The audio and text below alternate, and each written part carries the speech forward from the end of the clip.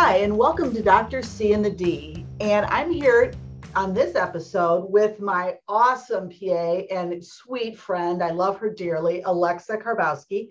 And what we thought we'd talk about, Alexa, is Roe versus Wade. We are getting so many daily questions about how this is impacting us and fertility providers. So I thought we'd take a few minutes to talk a little bit about Roe versus Wade, as well as the questions that have been coming in, both on other podcasts, other resources in our own practice.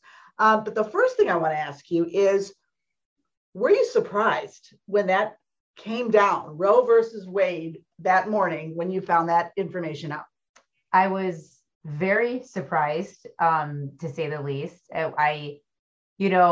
All these things that have been happening, you always know it's a possibility, but I truly, I don't know. It was certainly a shock to me. And that was a very interesting feeling, to say the least. So I was a bit surprised. Yes. Yeah. I was too. I woke up and I'm thinking, oh my God, we've had this in place for years. And I didn't think twice. I did not think twice that it was going to be overturned. And I woke up in the morning and I thought, you're kidding me. Yeah. How, what, really? Yes. What? Same feelings. What? Same feelings. And then, of course, the panic set in and everyone's emailing and texting and, oh my gosh, what does this mean? What does this mean? And so obviously people initially are worried about the ability to, pro-choice, and then the pro-life and, that whole argument. And so I think that still has to get weeded out. And, the current recommendations or the ruling that says, let the states decide, I think we have to kind of see where that pans out. And I think that Michigan recently, a couple days, the judge said, nope, abortions are still legal in Michigan. But of course, Alexa, for our fertility patients, they have been asking us daily about how this impacts them. So, the questions we get is about egg freezing. Okay. So one of the questions is, what does Roe versus Wade have to do with egg freezing? And I think, what would your response be? What have you been telling patients? So, the first thing I'm telling them is there's certainly still a lot of unknowns, I think, as it is seeming to really be based on your state. I think the big question will be, at what point are they defining life? And at what point will that inhibit or limit or dictate what could happen? I think more concerning would be the embryo stage rather than the egg stage.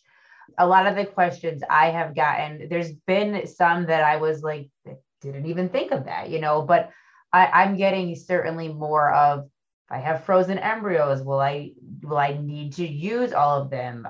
Will I be forced to use them even if they're genetically abnormal? Or will you not be able to freeze embryos? Will you have to, do IVF with the intent of one embryo each time, which obviously adds cost?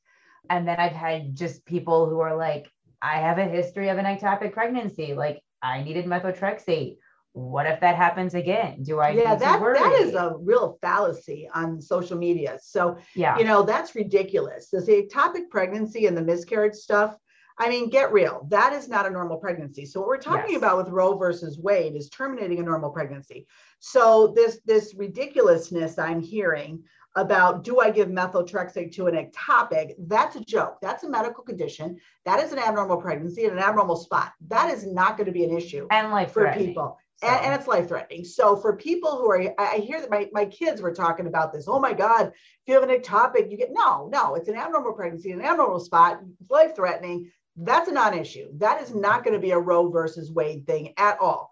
Same thing with a miscarriage. If you've got an abnormal rising betas, an abnormal pregnancy, or an empty gestational sac, that's an abnormal pregnancy. That's not going to be a Roe versus Wade issue.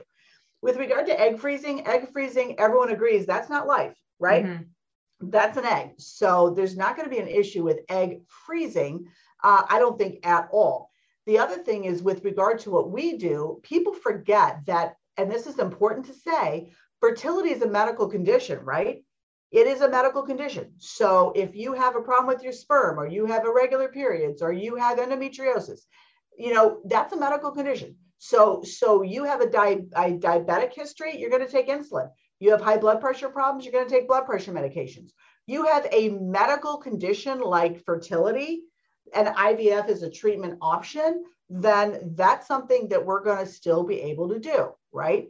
Now, with the issue of the embryos, I think there's going to be, Alexa, maybe down the road, if at all, the only changes I can really think of is, abnormal embryos are abnormal embryos, right? So, if we do IVF, there might be more request/need/requirement for something called PGTA, which in English means you genetically test the embryos.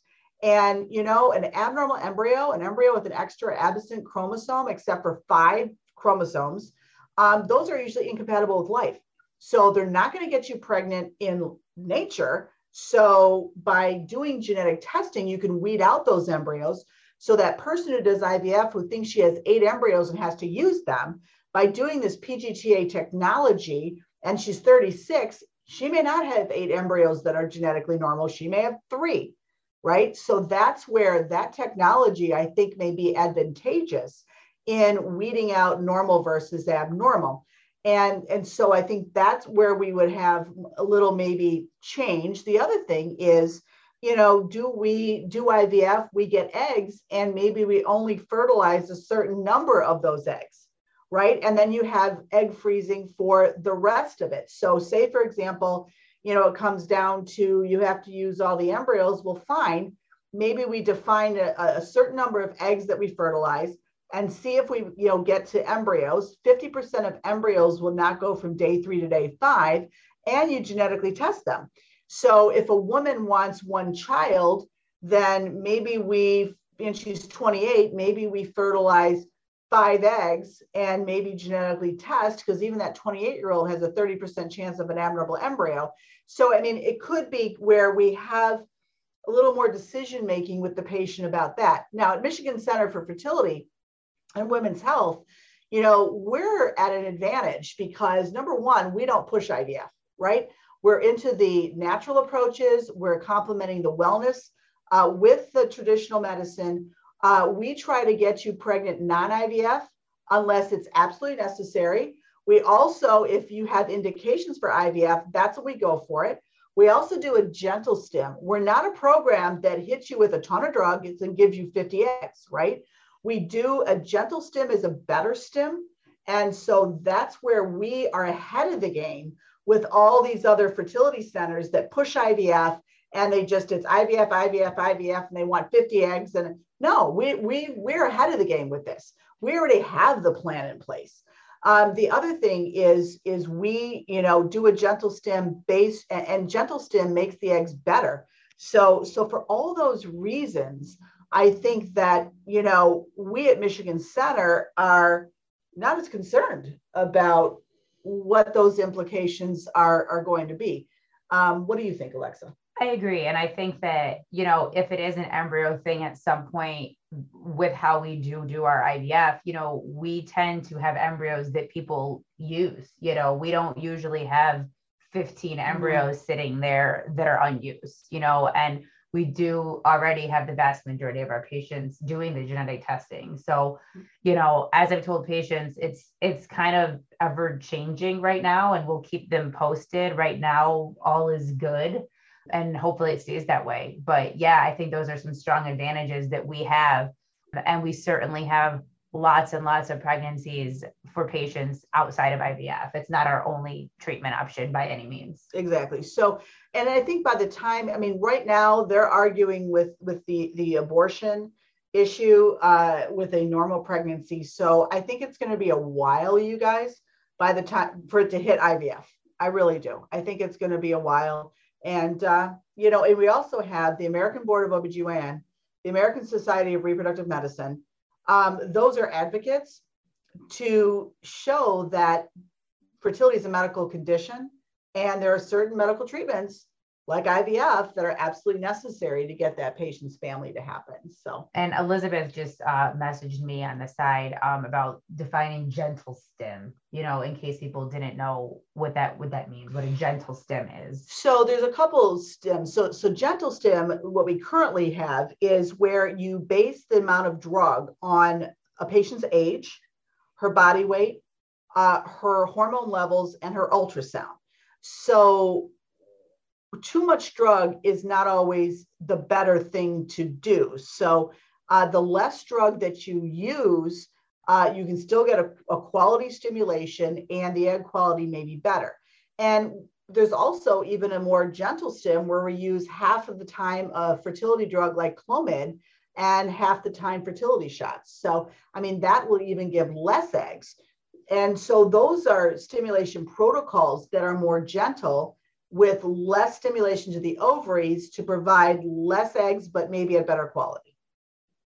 So, I mean, I think we've covered, what we can about Roe versus Wade right now. I think at this current moment, like I said, it's progressively changing day to day. And as I told our patients, if there's anything of importance or, we're going to keep you guys posted on everything we know if it affects them in any way, shape, or form. So, and the other thing to remember is that we have an ASRM committees that kind of look into these things. Like when COVID happened, man, a committee was formed. We were getting reports every couple of weeks to every month about a task force as to what we need to do, where we need to go. We have seen nothing from ASRM as of yet.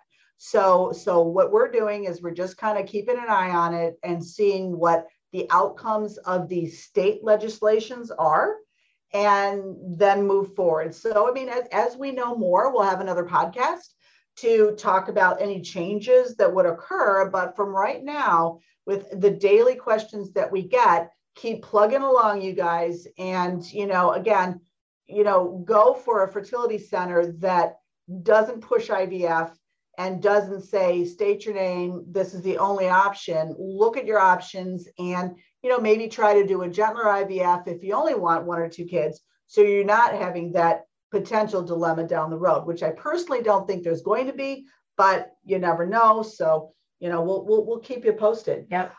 So anyway, thank you for listening to this episode of Dr. C and the D. And I'm really excited that we got to talk about Roe versus Wade. And please keep us, posted on your thoughts. And I'm looking forward to telling you some more great information with our next podcast.